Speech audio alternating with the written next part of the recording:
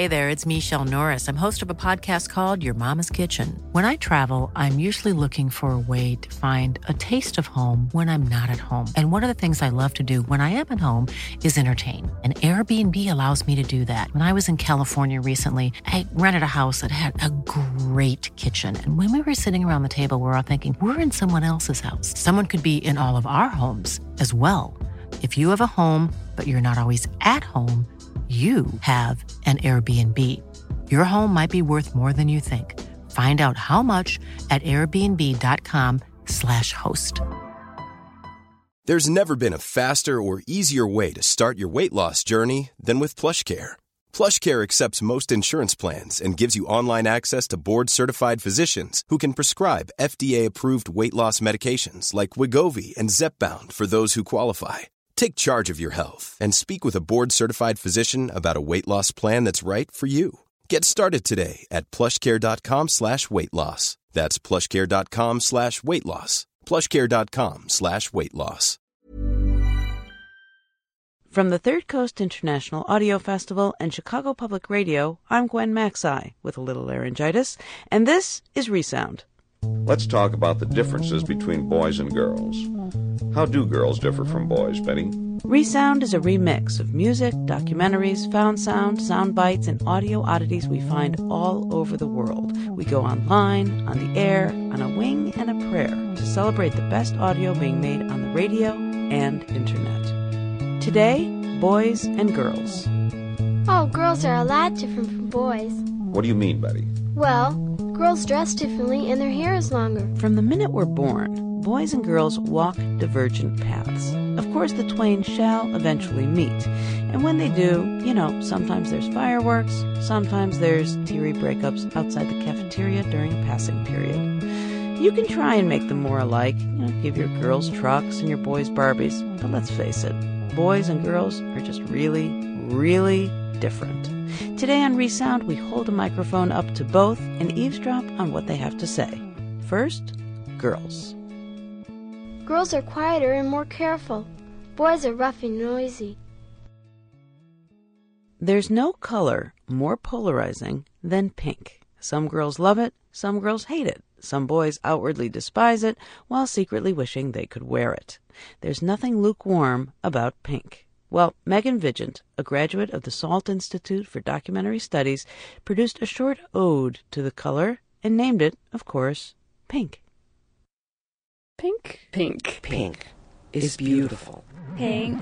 Pink. Pink. Pink. Pink. Pink. There's something about pink. I just loved the color pink.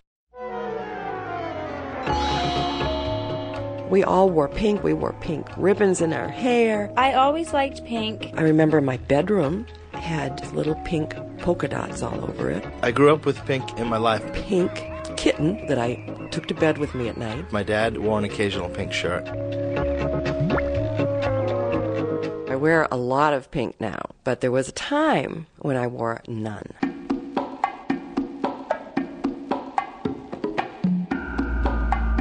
I wanted people to know that I listened to alternative music, so I would dress alternative. I had to fit that lifestyle. I didn't feel very girly, I guess, when I was younger. I dressed in black, and I had purple hair. And rejecting pink and rejecting femininity just made sense to me at the time. It made sense to kind of act like a guy. I was also scaring my parents a little bit.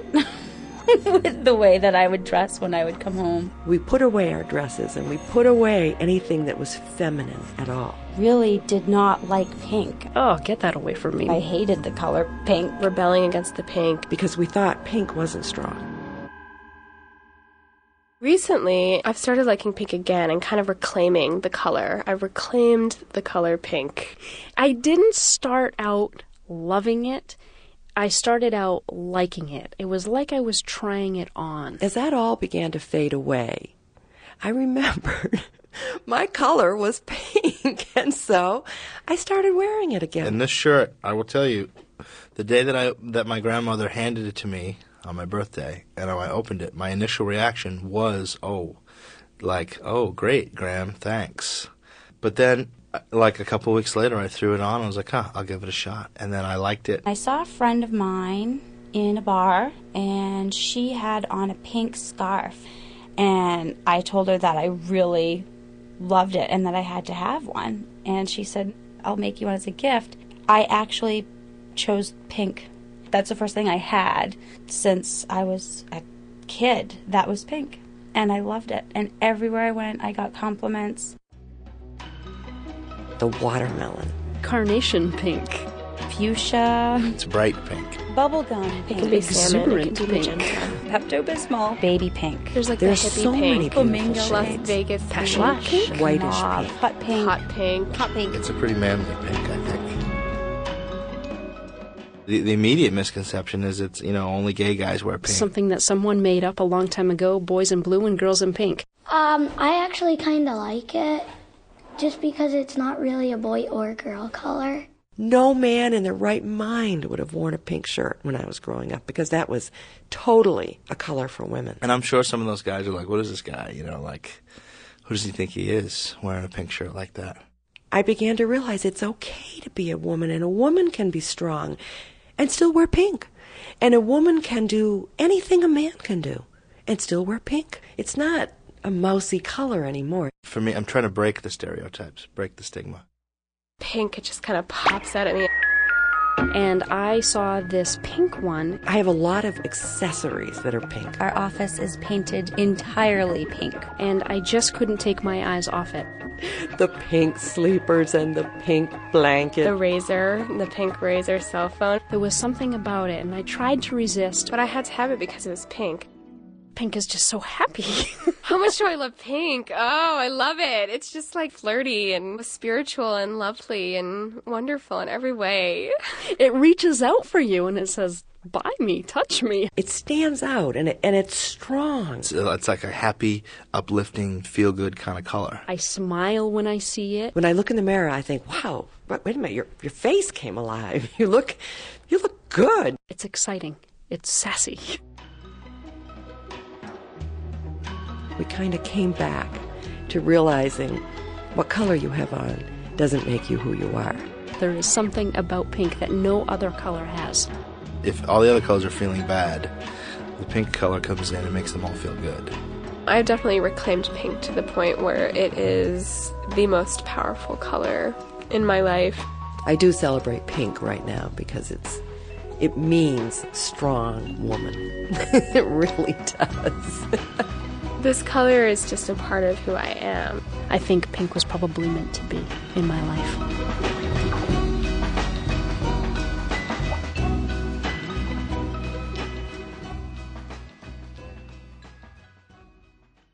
Pink rocks. Pink was produced by Megan Vigent at the Salt Center for Documentary Studies in Portland, Maine. One way to get into the head of a girl is to open up her diary. Today, we're going to do the audio equivalent of just that. Joe Richman is a producer who specializes in the radio diary, a uniquely personal format. He gives teenagers microphones and tape recorders and asks them to record their thoughts and document their lives, sometimes over a span of several years. Radio diarist Melissa Rodriguez of New Haven, Connecticut, has been in and out of foster care for much of her life. Now at 18, she has a job and goes to school. A state program helps her with basic necessities, rent, utilities, and soon, diapers. Okay, let's see what old songs I have here. Oh yeah, this is a classic. Well, to my generation. Here it is, Independent by Salt and Pepper.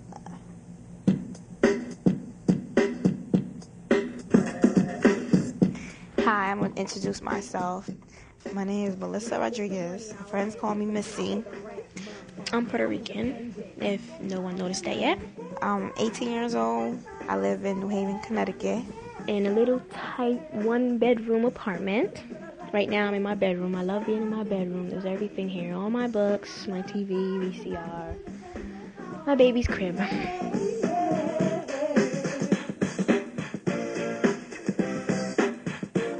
I'm 8 months pregnant, 8.5. It's a boy. Everybody asks me, what are you going to name him? What are you going to name him? I don't even know what I'm going to name him. I mean, I tried everything. I even called the psychic line. Talk about crazy. I called the psychic line. I was like, can you see who it is? They didn't even know. And they psychic. This is my plan, to have the baby. And I think when I look at the baby, I think I will know. And I don't need you, so listen close to my independent voice. My baby father's name is Wayne, and we're sort of together. We're not in a serious relationship. And I didn't think that I was going to get pregnant. It just happened.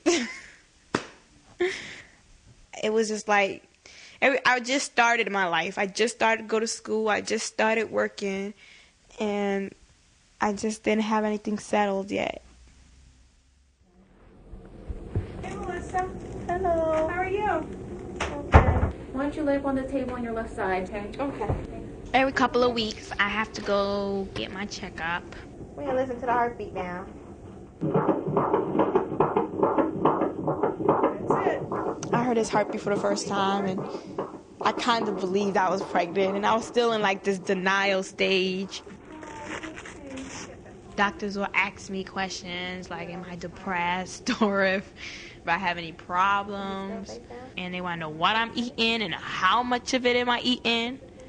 I lied a lot and told them that I was eating a lot of vegetables, but the only vegetable I was eating is lettuce and tomatoes on my double cheeseburger with extra cheese from McDonald's. All right. I'll see you next week. All right. Well, I gotta be honest with you. I was kind of thinking about abortion, but I see it as more like killing a human being.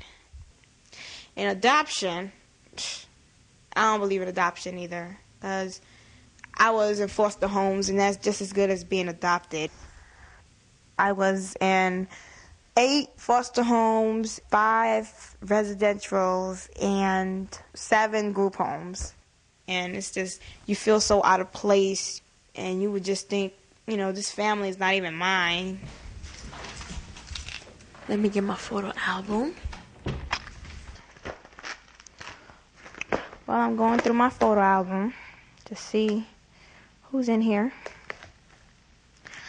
Most of my pictures are friends. Family members come up once in a blue moon. Oh, I have a picture right here. Perfect picture, too. This was when I was 1 years old. That's my mother. And we was at my little cousin's birthday party. She looked a little fat because she just had me. Still got her roll in her stomach. But other than that, she's really pretty. She has short, curly hair, thick. She looks like she's trying to dress like a teenager, which I think she was at the time. But I look just like her.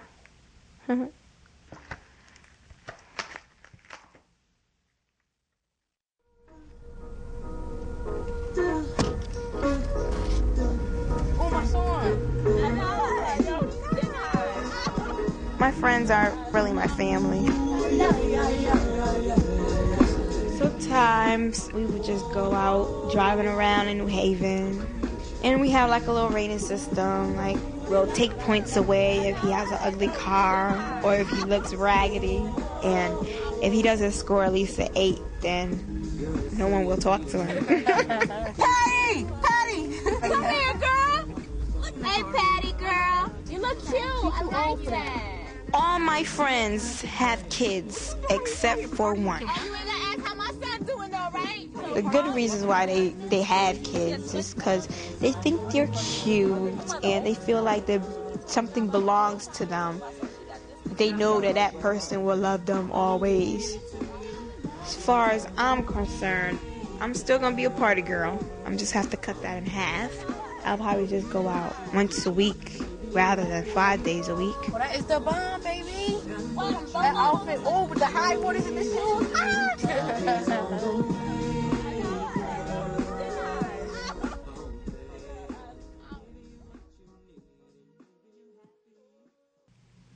Yeah. Well, we did have an excitement event this week. Nurse called me. And she says to me, Miss Rodriguez, we need you to come in as soon as possible to cure 2 infections that you have. And I'm thinking, infections? I got an ear infection? What kind of infection is this? She was like, no, you have, what is it, syphilis and whatever else comes with it. And I'm like, wait a minute, you get that from having sex? She was like, yes. I was like, you must have the wrong chart. We don't have that here. We didn't have this here, you know. And I'm just looking over to my left. And I look at my baby father. I'm like, I'm going to kill him. I really am.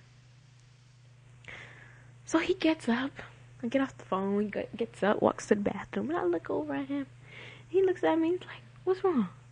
I was like, come here. Take a seat. I want to speak to you about something. You know, all calm, not to scare him or nothing. Right then and there, I already knew. I said, that's it. I knew he was going to cheat. I had a feeling he cheated on me, but I never knew that. If he was going to cheat on me, I mean, he would at least been protected. So I'm going off at him. I'm like, listen, I can't even look at you right now. Just get out my face. Take a walk or something. Because I will kill you if you stay around here, okay?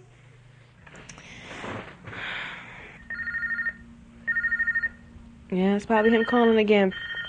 Should we answer it and talk to him? Nah.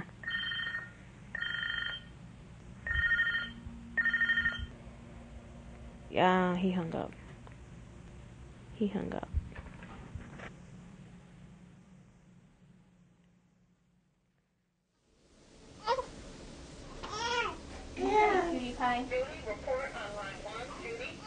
Today is October the 9th. And I have a brand new baby boy, 7 pounds. His name is Isaiah Seto. And he was born at 1:30, right? 1:30, right?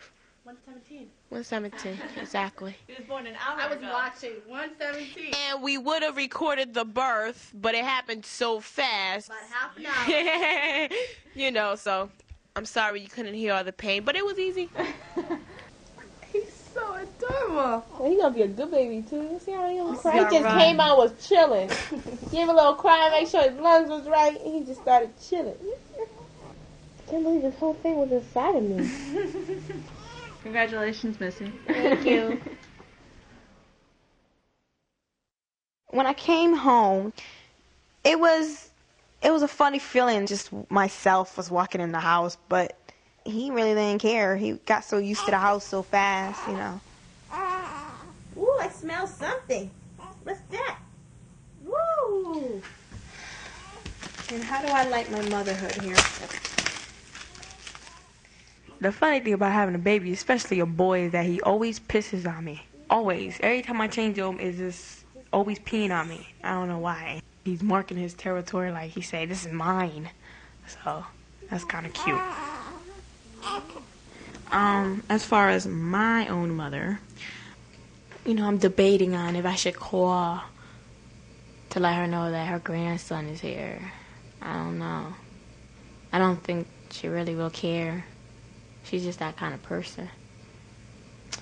But I'm gonna try to call her. So let's see if I can find her number here. I haven't talked to her in a while, so let's see.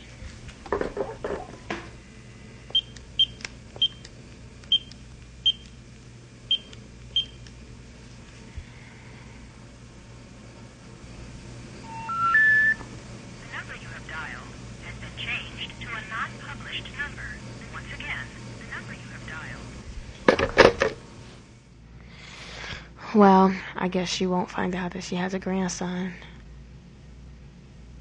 I'm the same age as my mother was when she had me. I think it was a mistake that I had the baby so young. I should have waited. I mean, I feel like I'm more like the keeper, just the keeper. I take care of him, and that's my job. That's just it. I'm not saying I'm sad that I had my son. I hate getting up in the middle of my sleep and walk into the kitchen with my eye closed to try to find a bottle and heat it up. And he's crying, and I feel like I'm doing something wrong. I hate it at that time. But when I'm up and he's up, he smiles at me. I like looking at him and say, that's me. He looks just like me. It's fun to see somebody who has your blood and looks just like you and it's yours. Actually yours. I don't know. It's just, when I hold them, I just feel, important to them.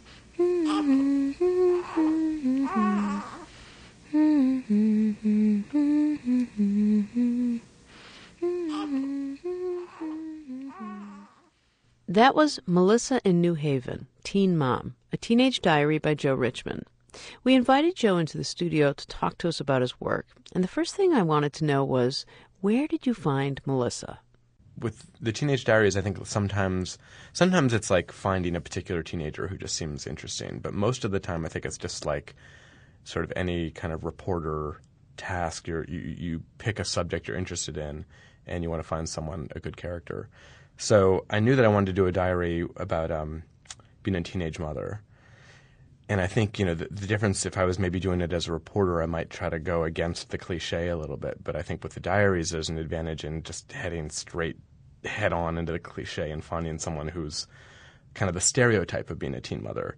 And then you kind of bust it up by making them kind of more human, I guess. But so Melissa I found just through a bunch of calls and ending up finding kind of a friend of a friend of a friend who was a social worker in Connecticut working with teen mothers, and interviewed a bunch of teen mothers through her, and then found Melissa, who just was, kind of a total sparkle kind of gem right away.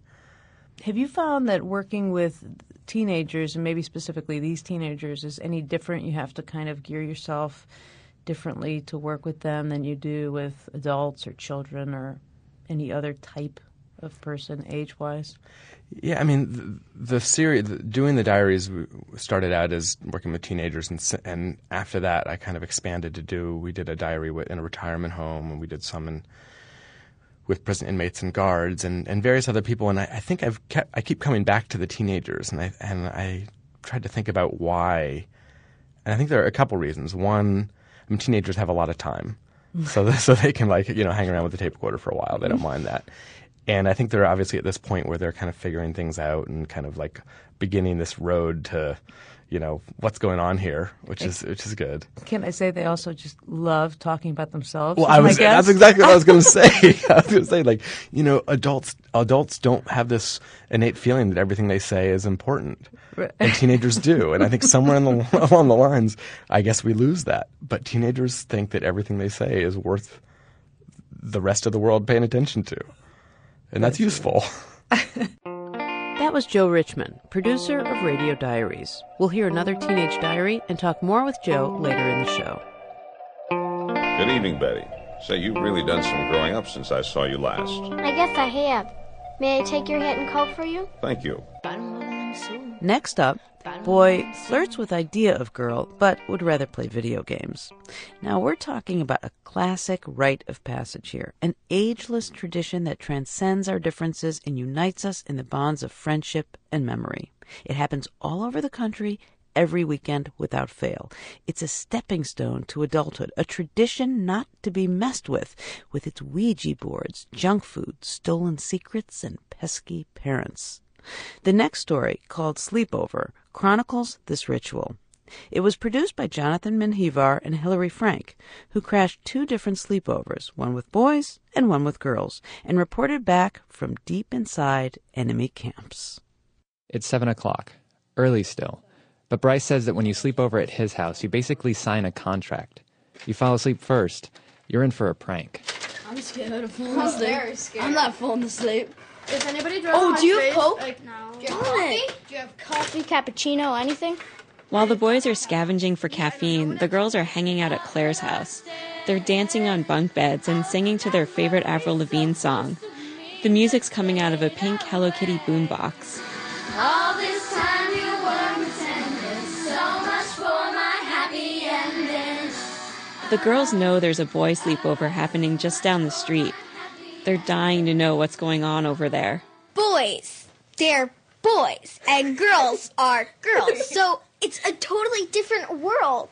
Boys are so into those, Video games and like violence, stuff like that. Yep, That's pretty close. The video games, at least. And the boys, they think they've got the girls figured out. They're probably all like, ooh, nail polish!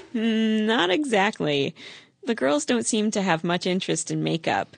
They even seem confused when they find lip gloss in their goodie bags. Okay, so maybe the boys don't have a clue, but they know they want to bother the girls, tear them away from whatever it is they're doing. Around 8 o'clock, they pick up the phone. Hello? This is Bryce. We're the other sleepover and stuff. Can we, prank call the girls? Why are you telling them that we're prank calling them? It was the parent. What did they say? They said call back in 15 minutes. Claire's dad lets the girls know what the boys are up to. No! We have to call them back! Who has their phone number? They hit star 69. There's a lot of frantic passing the phone around as it rings. Hello?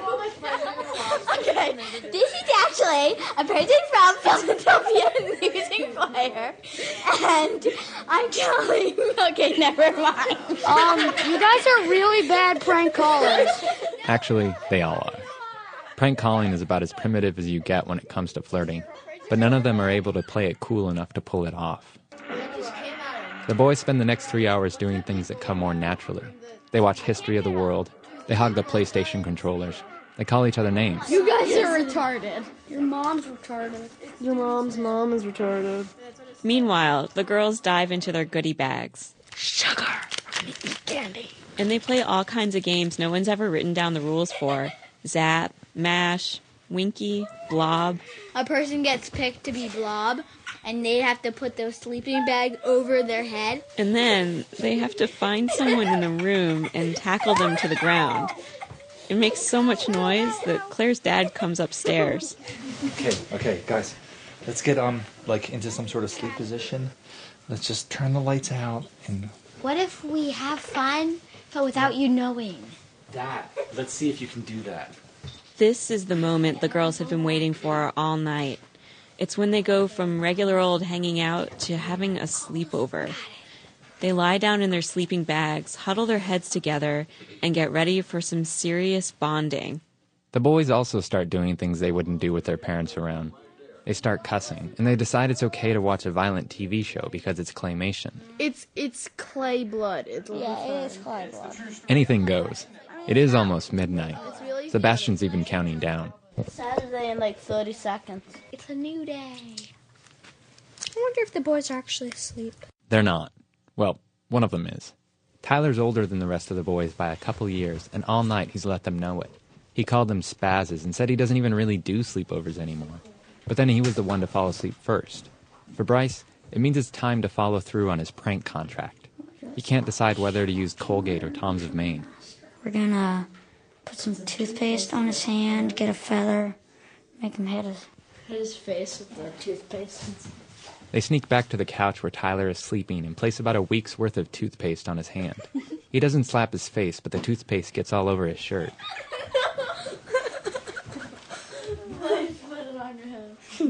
That was good. By the way, they went with Tom's of Maine. The girls want to stay up too, not because they're afraid of each other, but because they want to connect.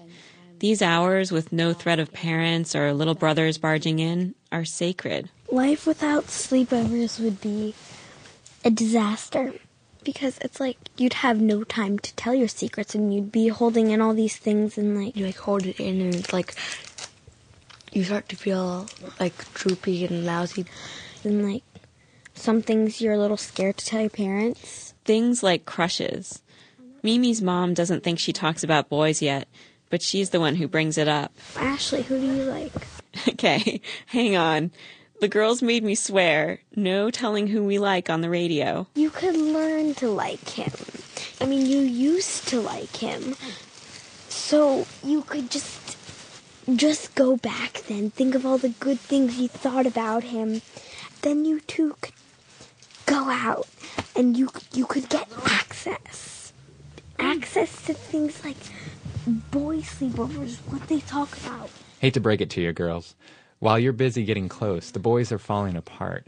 They're spread out on couches across the room and barely saying anything to each other. Bryce is driven to playing a round of Sorry. 1, 2, 3, 4, 5, 6, against himself. Bryce eventually goes to sleep, so there's no more pranking to be afraid of. But the last two kids stay awake anyhow and watch Simpsons episodes they've already seen. After this episode, I might fall asleep. Is there a point at which it stops making sense to stay up? Yeah. We've done it before and we sleepwalked the next day. Yeah. It was terrible. Tomorrow's going to be terrible, too. It's 2:30 by the time they give in. The girls are also losing steam. Ashley. What? I'm bored. Go to sleep. I tried. Finally, the last girl seems to have given up. She's hugging one of Claire's toys, a ball that lights up when you squeeze it. It glows green through the fabric of her sleeping bag. Sleepover, produced by Hilary Frank and Jonathan Menjivar for Weekend America. Not long after producing Sleepover, but not necessarily as a result of Sleepover, Jonathan and Hilary got married. It's that time of the year. Your vacation is coming up.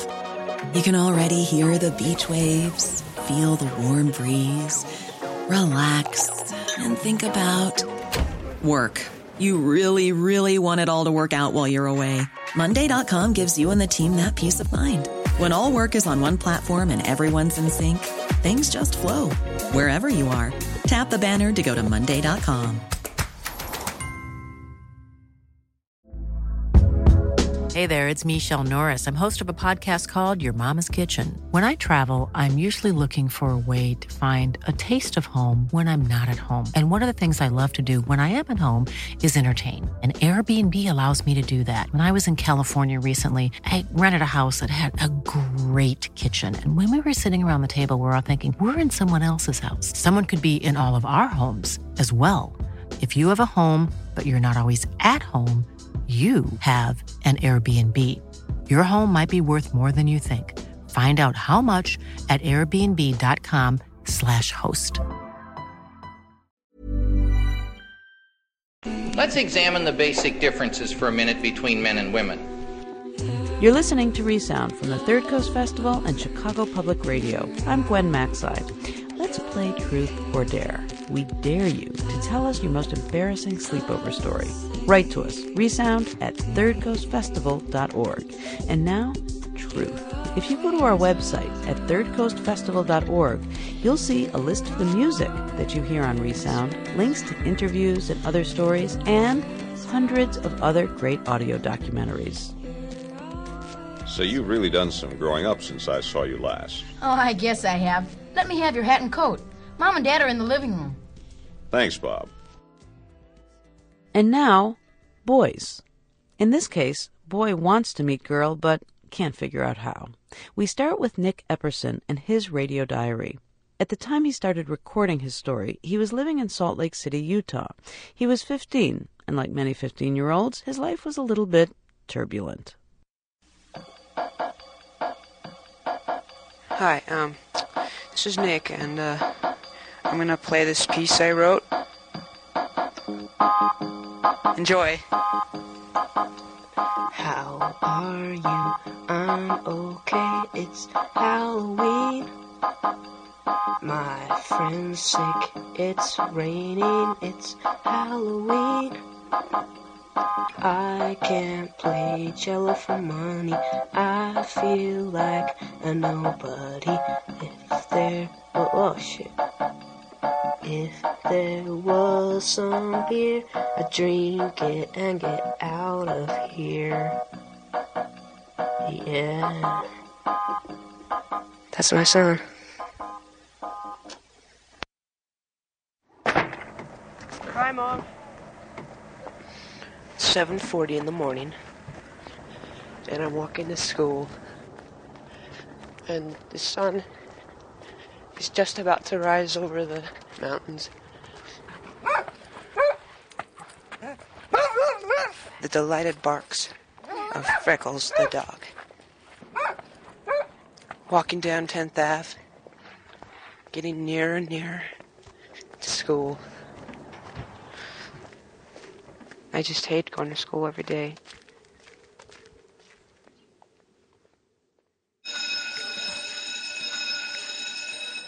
Qu'est-ce que c'est, Philippe? Nat, qu'est-ce que c'est? At school, I can't pay attention, you know. I hate it so much I can't even pay attention in class and learn. It's third lunch. Here's a football game going on. Sometimes I like to play in that, but I rarely get past two. Last year I actually had a few friends, and this year, they're gone. They all just ignore me because I'm different, and I don't know what's so different about me. I mean, I'm not really strange, or I don't dress differently than others. I don't know why people didn't want to be my friend. It was like one continuous day of depression at school. Thanks for bearing with me, and I'll talk to you when I get home.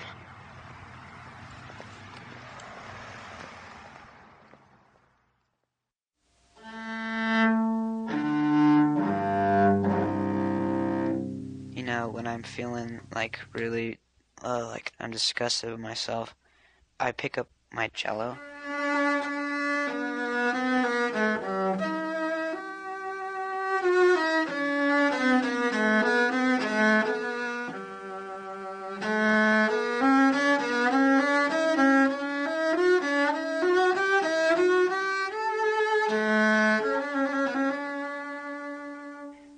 Every time you start playing, it's like I don't have any stress at all. I don't even listen to anything. I just sort of space out.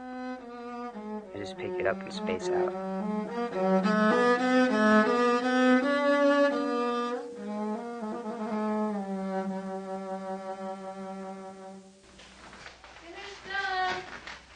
Dinner's ready, guys. Everybody come to the table.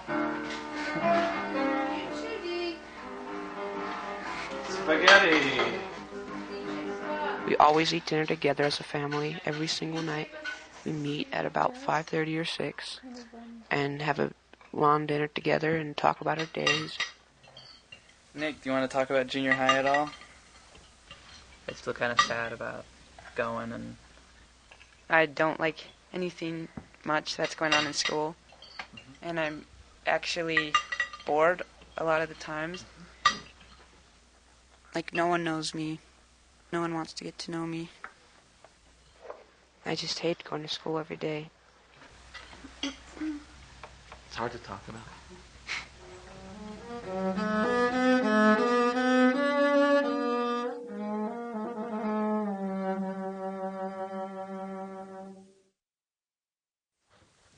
Okay, example 2. If our line. Okay, wait, I got it. If two adjacent angles forms a straight line, then the sum of the measures equals 180. Good.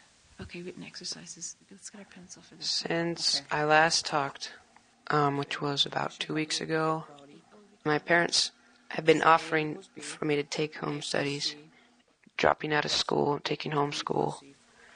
Prove angle 2 plus angle 4 equals 180. All right, this is a proof. No, all you have to do is say... No, this is a proof, Mom. You can write it down. Equations can be added, that's all. No, Mom, okay, watch. Go ahead. And so I decided, why should I have to go to 8th grade anymore if I hate it so much? I've had enough of it. There. Our first proof, we did it all by ourselves. I quit school because school sucked. 1, 2, 3, 4.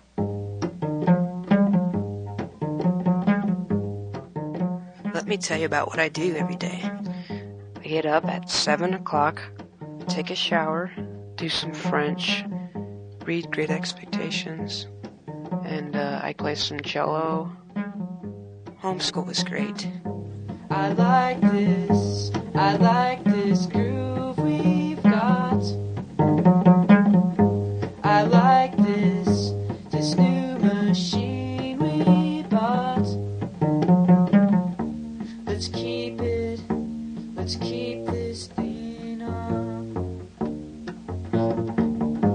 You know it, we won't ever yawn. This bright red love machine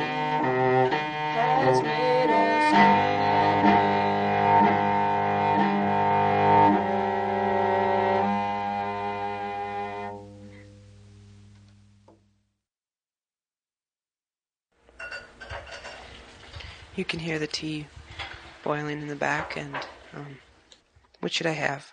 Oregon mint, licorice spice herbal tea, or cinnamon apple? It's been about a month since I've been going to homeschool, and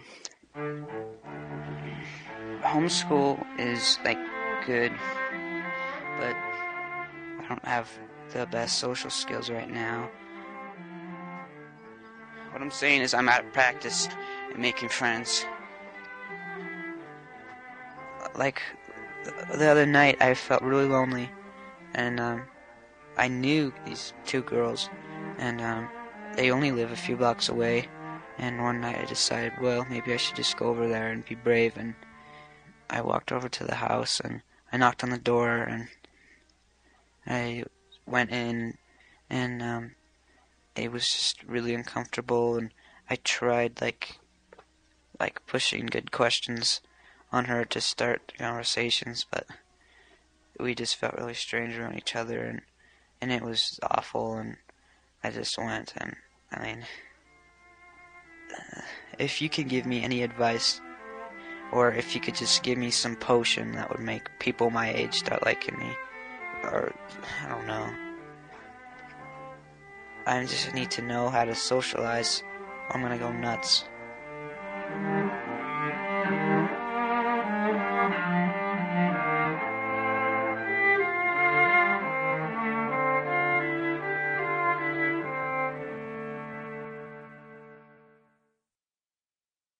This is your lovely host, Nick Epperson, and it's been about 4 months since I last recorded. I think my voice has changed considerably. Another thing that bugs me is I'm coming down with some acne, and I wash my face all the time, and my face problem. Well, okay. Dad? Hi there, Nick. I was just going to ask you if you've noticed any changes in my life since I started homeschool. I think, overall this has been a good experience for you, as far as, French and history and all that's concerned. But, deeper and more than that, sometimes I go back and forth a little bit. Sometimes I feel almost like we indulge your emotions or your moods or your feelings, maybe too much.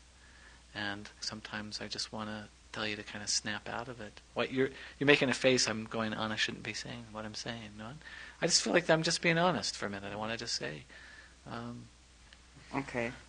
But you're a serious kind of guy, just like me.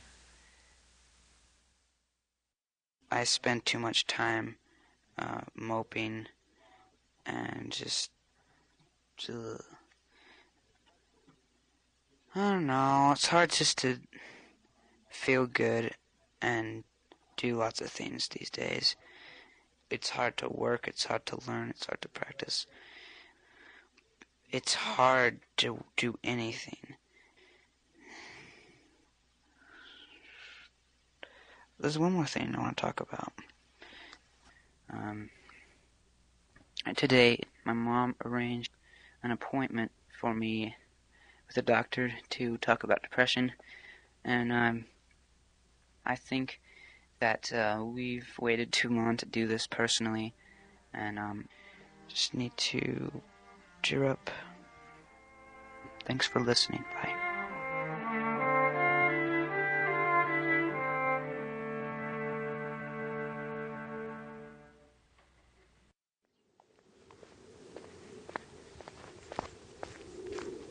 Wow, it's a really sunny, gorgeous day.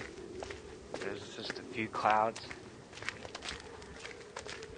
I've missed out on a lot of recording lately, and many things have happened. I decided that it'd be good to go back to school. It's time to make some freaking friends, Alright.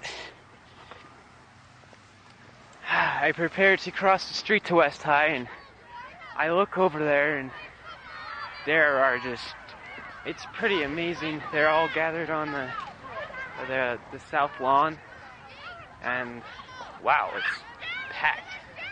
Packed with children. I'm excited. Students, you have 2 minutes to get to class. Okay, let's try to read that as the first time all together. 1, 2, 3, 4. 1, 2, 3, 4. Well, the first day of school, I think I was sort of in a frenzy. Like, I gotta find the kids I like. I gotta take notes in the classes.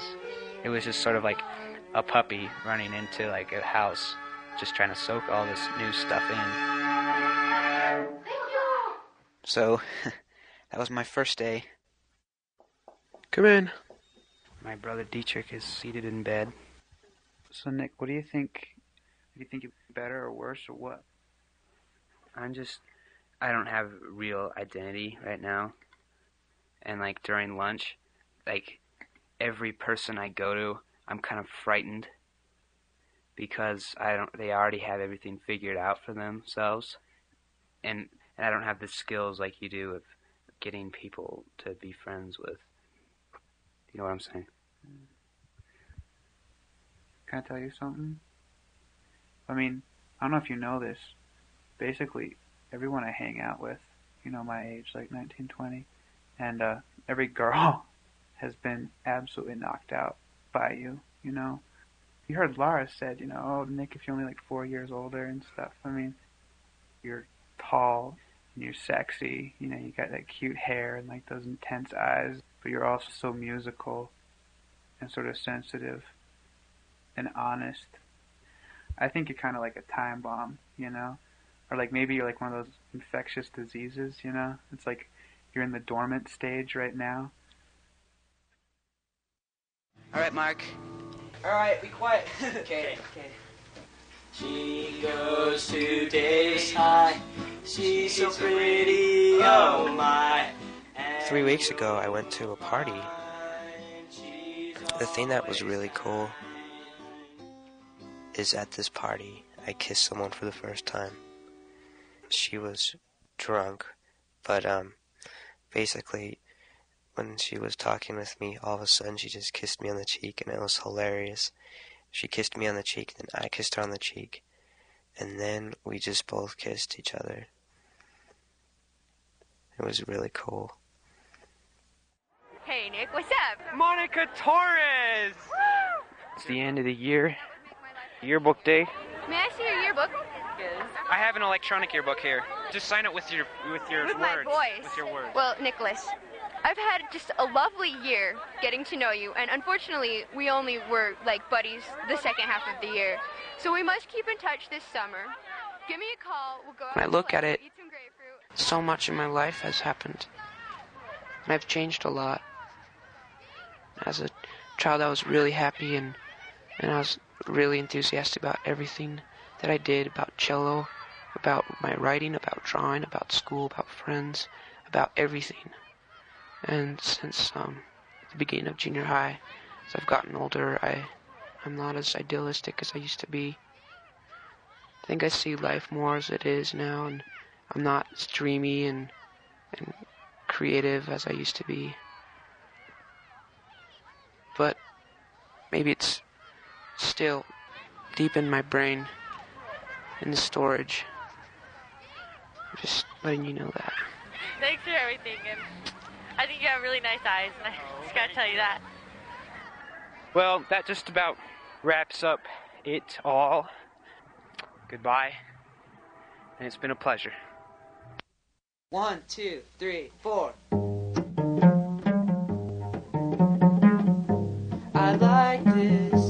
I like this groove we've got. I like this new machine we bought. This bright red long machine has made us king and me.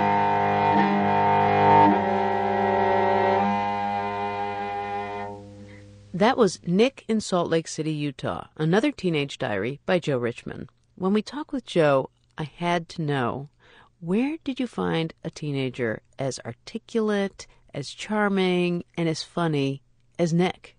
Nick is kind of a funny story. It hasn't worked out this way, but I like to think that these diaries are so kind of organic, they can just kind of go where they're going to go. And in Nick's case, that's actually the way it worked. Nick's story was originally going to be about his brother, Gabe.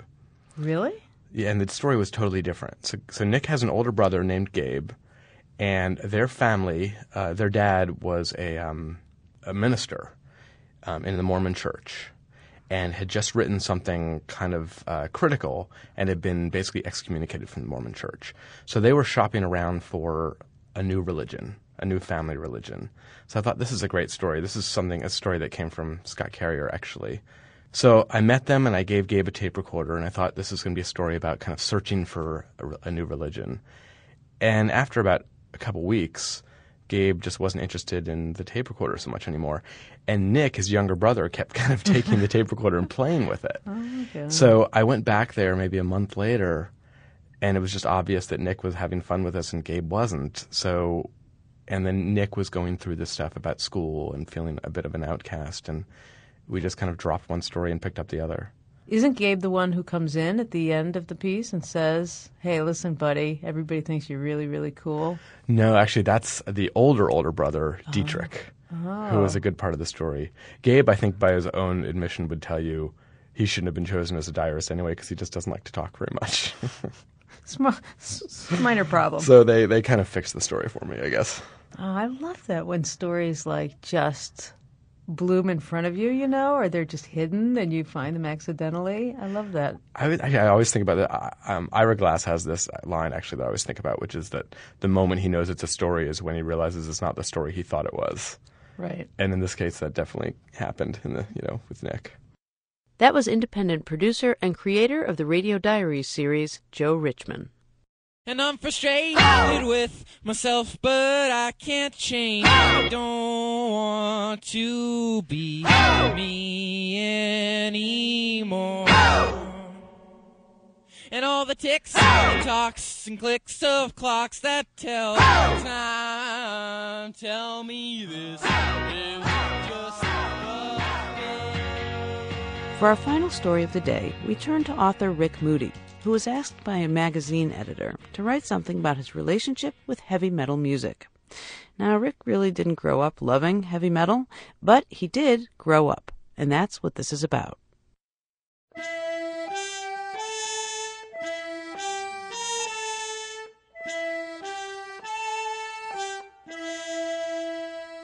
Had a lot of psychosomatic complaints, had a lot of stomach problems, was always throwing up and waking up Mom to tell her I was throwing up, had headaches that made me want to throw up. Certain people made me think I was going to throw up. Most encounters with certain figures of authority made me think I was going to throw up. Certain foods, certain ideas of food made me think I was going to throw up.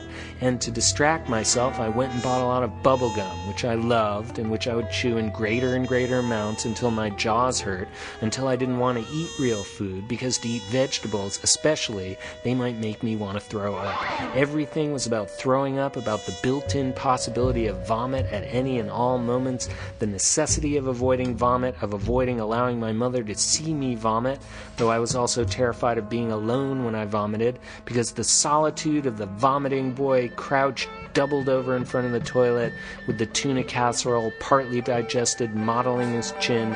This was too much to contemplate, because if you had to be alone when you vomited, that pretty much proved it was a joyless, empty universe. And the other thing was that girls avoided me. I'm not saying a little bit. I'm saying that most girls would go out of their way to avoid me. They would lock me out of Foursquare games. They would say the next chair over was taken, and I'm not sure that I knew what I was supposed to think about girls. I wasn't sure what girls were for, but I knew that having girls want to talk to me was an important sign of something, and I knew that these girls didn't want to have anything to do with me. Girls and vomit. These were the important themes, and the third important theme was baseball. Girls and vomit and baseball.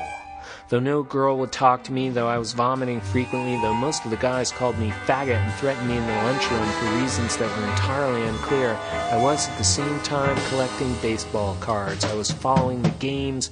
I was camped out for the whole nine. Baseball was the thing just before music. It was the batting practice before the 9 innings of music. It was the undercard before the prize fight of music. Even if it was nice outside and I should have been trying to improve my swing at the plate, for I had a woeful swing, even though I should have been practicing so that the guys wouldn't call me faggot all the time, I wasn't. I was inside, watching baseball, eating $15 worth of bubble gum, and wondering why all the girls hated me. Up until this time, there had been mostly pop music confections. There had been AM radio, which wasn't yet the province of mentally ill Republican talk show hosts. I had the AM radio on under the sheets with the baseball cards and certain books about kids solving murder mysteries. It was all pop music. It was that bubblegum tunesmith from England, who later got a toupee and announced his homosexuality. And had I known he was homosexual then, I would have avoided him entirely because all the guys were calling me faggot, and because being called faggot made me feel like I was going to vomit all the time, and then my mother would have to come down the hall and attempt to talk me down when I was feeling like I was going to vomit. On my birthday that year, my crew of guys, they actually got me birthday presents. I don't know why, because I didn't think they liked me any better than any of those girls liked me. They mostly just told me to off. Anyway, I went over there one afternoon to my friend's house up the street, and there they all were, my crew, and it was my birthday, and they'd gotten me presents. So here, unwrap the presents. So I had the presents, and they were all LPs. Every single present was an LP, because that was the time of LPs, and I unwrapped the first one. Didn't really know what it was, this LP, because I'd been mostly listening to the Bubblegum Tunesmith, but this LP was called Made in Japan. They were saying, man, you don't even know Smoke on the Water? How could you not know Smoke on the Water? This is what they were saying, because everybody knew that. Everybody did. And to be able to play the chords of Smoke on the Water on your guitar was to guarantee that you were not a homosexual, which was very, very important, as I've been saying. Even if you were a homosexual, it was important to guarantee that you were not a homosexual. And guaranteeing that I was not a homosexual would probably ensure that I would not vomit and would not have to wake up my mother to tell her I was going to vomit. And maybe even some of the girls would talk to me. There would be some magical transformation that had to do with these chords. I heard the chords that began Smoke on the Water. I saw that the people who played these chords had extremely long hair and were extremely ugly, not like the Bubblegum Tunesmith. Maybe they were like certain long-haired hippie persons that I'd learned about on the news and had been told to ignore or avoid. These people who played Smoke on the Water, though, they looked like the hippie persons, and their song was dark and forbidding like certain nightmares I had on nights when I believed I was going to vomit. Turned out that apparently music didn't have to be about girls and love. It could also be about... what was it about, anyhow? I didn't know what Smoke on the Water was about. Did any of the guys have any idea what Smoke on the Water was about? No, actually, they had no idea what it was about. Didn't matter what it was about, man. It was loud. So who cared what it was about? The lead guitar player got to take a really long solo, and the organ player got to take a really long solo. And the song just went on and on and on, and there was fire in the sky. And so Made in Japan went onto my turntable because it was simple, loud, and mean, and a whole new language was now clear to me. How had I failed to understand that everyone was speaking this language, so new that it didn't even have a name yet?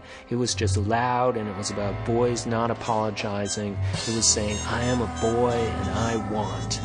And Made in Japan brought this boy Argid into my bedroom. Dumb, simple boy sexuality, soiled sheets, acne medications. I could be dumb and stupid too.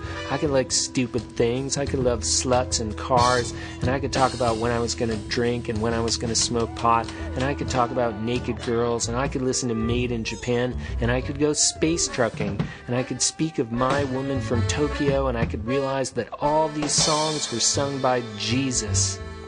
Yes, the actual Jesus from some musical about Jesus. This was the guy, this ugly long-haired guy.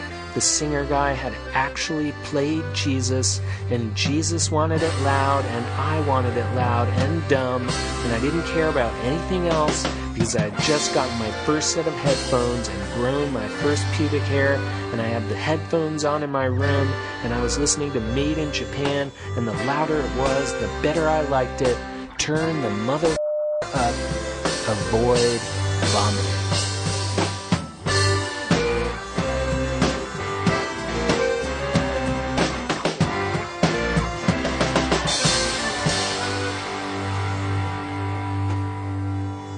Metal, a masterpiece of teen angst, was written by Rick Moody with music composed and performed by One Ring Zero.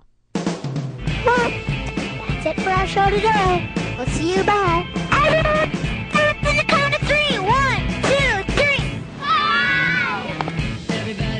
That was accurate. Resound is a production of Chicago Public Radio and the Third Coast International Audio Festival. I'm Gwen Maxey. The program is produced by Roman Mars with associate producer Delaney Hall and curated by Johanna Zorn and Julie Shapiro of the Third Coast Festival.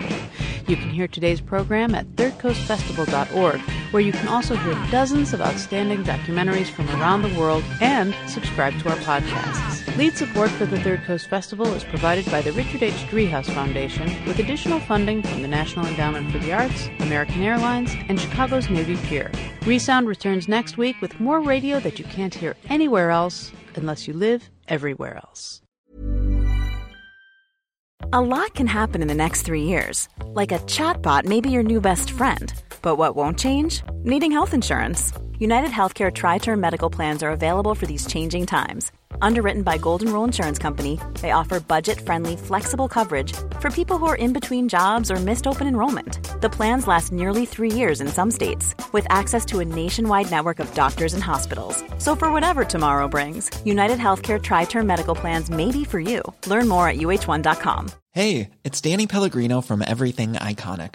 Ready to upgrade your style game without blowing your budget? Check out Quince. They've got all the good stuff, shirts and polos, activewear, and fine leather goods, all at 50 to 80% less than other high-end brands.